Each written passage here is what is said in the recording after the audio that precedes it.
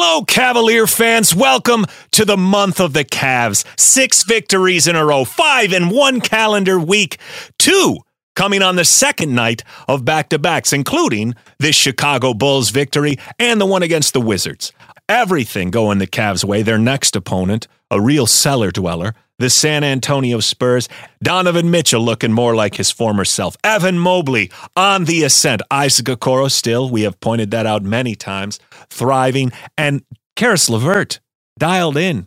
First game after the trade deadline, finds himself still in Cleveland. Ricky Rubio not playing, and Caris LeVert is a dimes machine, 9 assists, and helping lead the Cavaliers to a big win over the Pelicans, one that snapped an 11-game losing streak in New Orleans.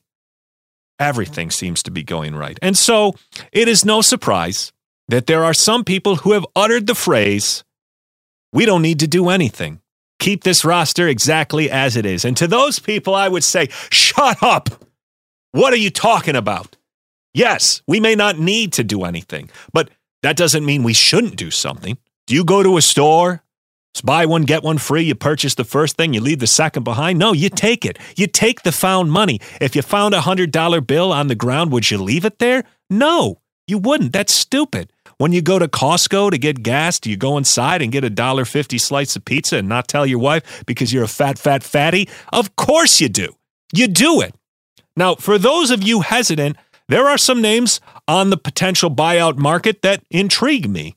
Will Barton with the Wizards, Terrence Ross with the Orlando Magic. Hell, even maybe you want to go the big route, even though Dean Wade has been very good in his rotation spot alongside Evan Mobley and Jared Allen, but maybe you want to add a Serge Ibaka. I'm not going to sit here and debate the merits of all of those guys, although my preference would be Ross, I think. But why wouldn't you sign one of those guys?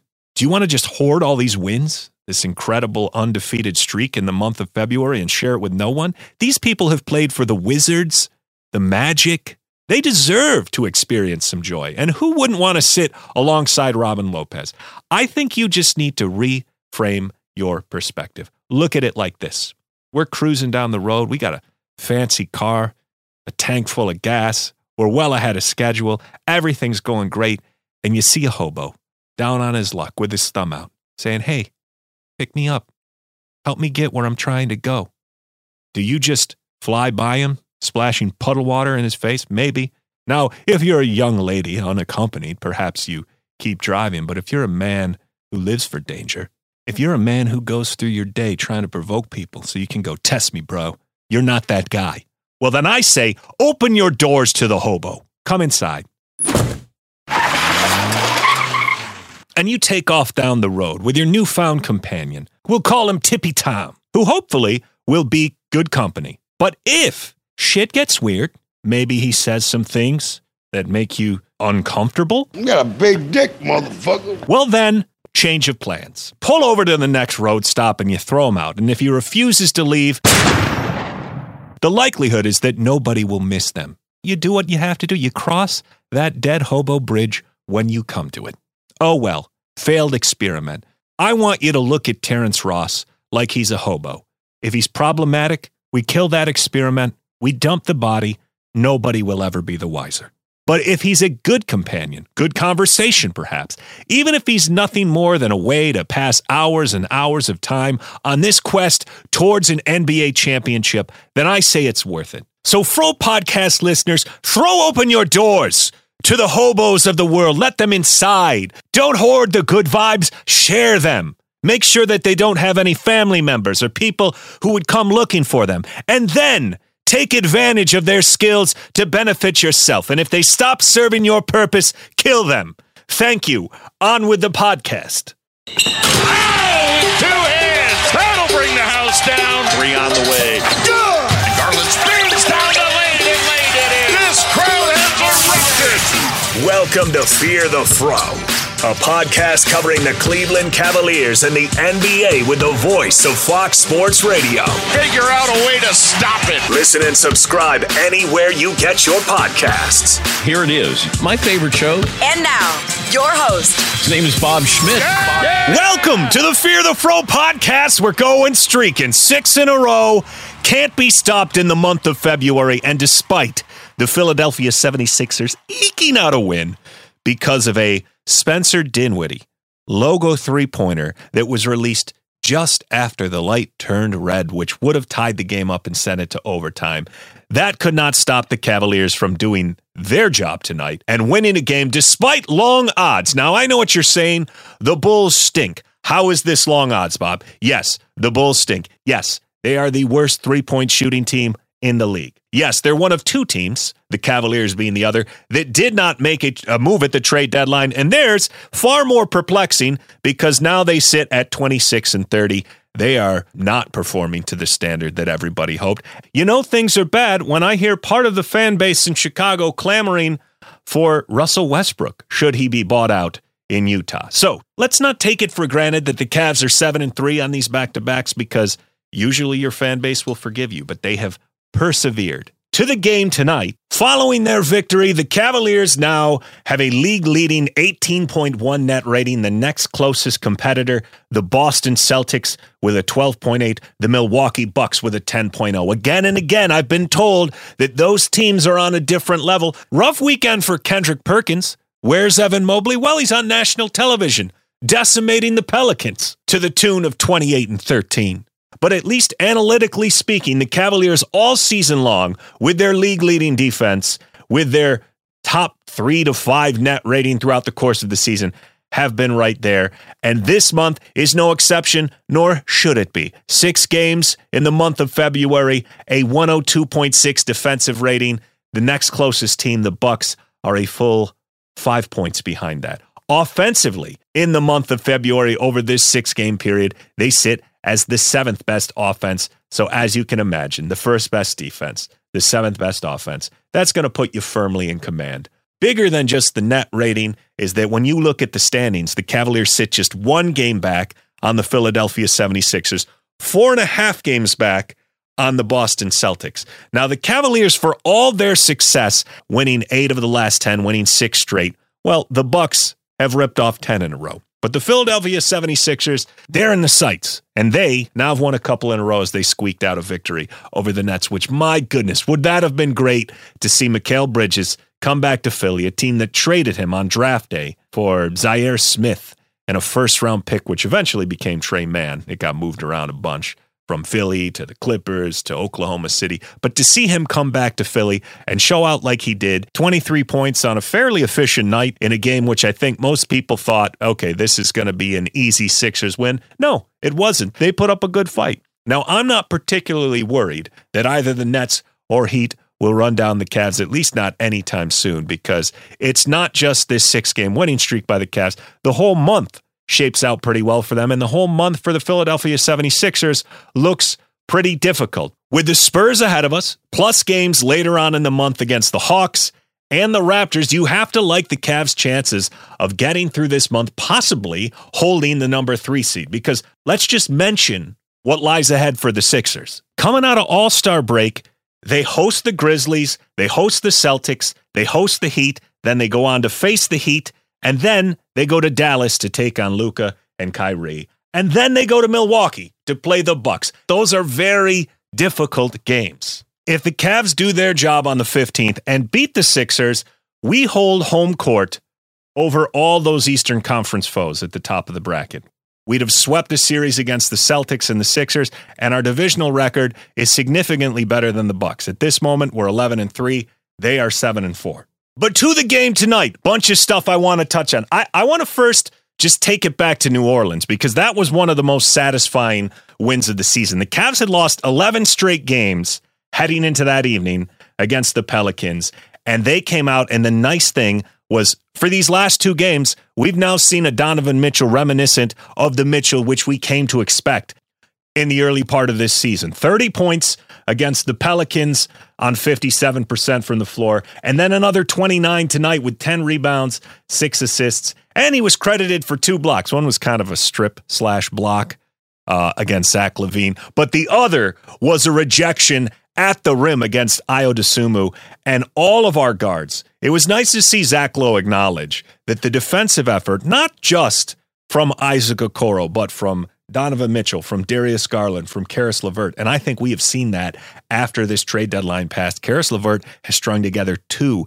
excellent defensive efforts. Now, nobody on the bench was good tonight. If there was a stat that just punched you in the face, it was that the bench was 1 for 19 and 0 for 13 from outside the stripe. Ricky Rubio, 0 for 6 tonight. Dean Wade, 0 for 5. Wade was essentially shut down in the second half, and JB leaned heavily on Ricky Rubio and Karis LeVert, who, despite the fact that they collectively shot 0 for 10 from the field, I thought they made some important plays. You got 3 steals out of Rubio. You got 1 from LeVert. It was classic Dre, not looking around, had no idea of his surroundings, and LeVert just ran up behind him and two-armed snatched it, which led to a transition foul. And then Rubio steals, all on Kobe White plays. One he saved from going out of bounds by throwing it off of Kobe White. Cavs got the ball. Another he picked off. It led to a transition acrobatic layup by Darius Garland. And the third, it was on a play that looked like an offensive rebound by Kobe White, but he managed to poke it free and save them from getting an extra possession later in the game. So their impact was known despite the fact that it doesn't show up on the box score. And mark this game down as one where you can look at JB, seeing something, making an adjustment, and having it work. Because Dean Wade, it was not his night tonight. He went away from him, and we got better results in the second half. So if you're going to rip him for when things go wrong, you have to at least acknowledge tonight things went better. But the Fro is the man who I think is the hero of the month of February so far, and we saw yet again. This was his 4th game in a row with over 20 points. And during this 6-game winning streak, he is averaging 20 points and 12 rebounds on 75% shooting. Now, for comparison's sake, Scotty Barnes, the Rookie of the Year, in the month of February, he is averaging 37% from the field. So you could double his number, and he's still not as efficient as Jared Allen. Yes, that was a stray. I still got 4 left. 1 dead Hobo, 1 dead Barnes. Don't cross me. Now, Mobley didn't have the loudest night. Tonight, statistically, he was much quieter, 14 points, 6 rebounds. But I don't put that totally on Evan. A lot of that was just the defensive scheme of the Bulls. They crowded the paint, and I don't blame them considering nobody on the Cavs could make anything. I almost feel like the Cavaliers shooters had too much space, and they thought their way into a ton of bricks. But Evan did do a lot of his damage with those foul line and foul line elbow jumpers. He knocked down at least 3 that I can recall. So for whatever struggles he was having getting buckets directly at the rim, he was pretty good from the mid-range tonight and knocked down 2 3-pointers. And this was a game the refs allowed a lot of physicality. I think the tone was set early. We saw a play where Okoro Euro-stepped going to the rim, and he got absolutely trucked, and there was no call. So for the first time in a bunch of games, Mobley didn't take a single trip to the free throw line. Now, speaking of physicality, Donovan Mitchell, goddamn, is that guy built like just a barrel? 12 points in the 4th quarter, and 2 of those plays in particular were sheer strength. He caught Derrick Jones Jr. with a little left arm chicken wing action, and then he completely demolished Kobe White, driving towards the rim, pulled up, cashed a 10-foot jumper. It looked like an offensive lineman. I thought I was watching the Super Bowl. So that 3-man tandem carried the way tonight. But let's also touch on what we saw against the Pelicans.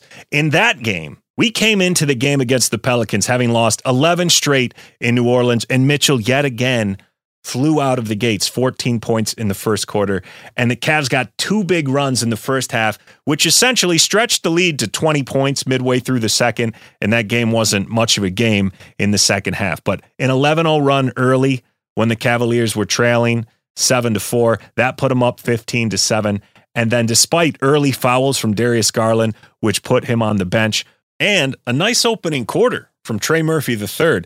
Let's just note that this month, the best 2 second-year players in the NBA have been Evan Mobley and Trey Murphy III. Trey Murphy III is a plus 12 net rating. The next closest guy is also a Pelican after him, and that's Herb Jones, a 6.9. But Evan Mobley blowing everyone out of the water in February amongst the sophomores at a 19.2. Scotty Barnes, well, he's at a 1.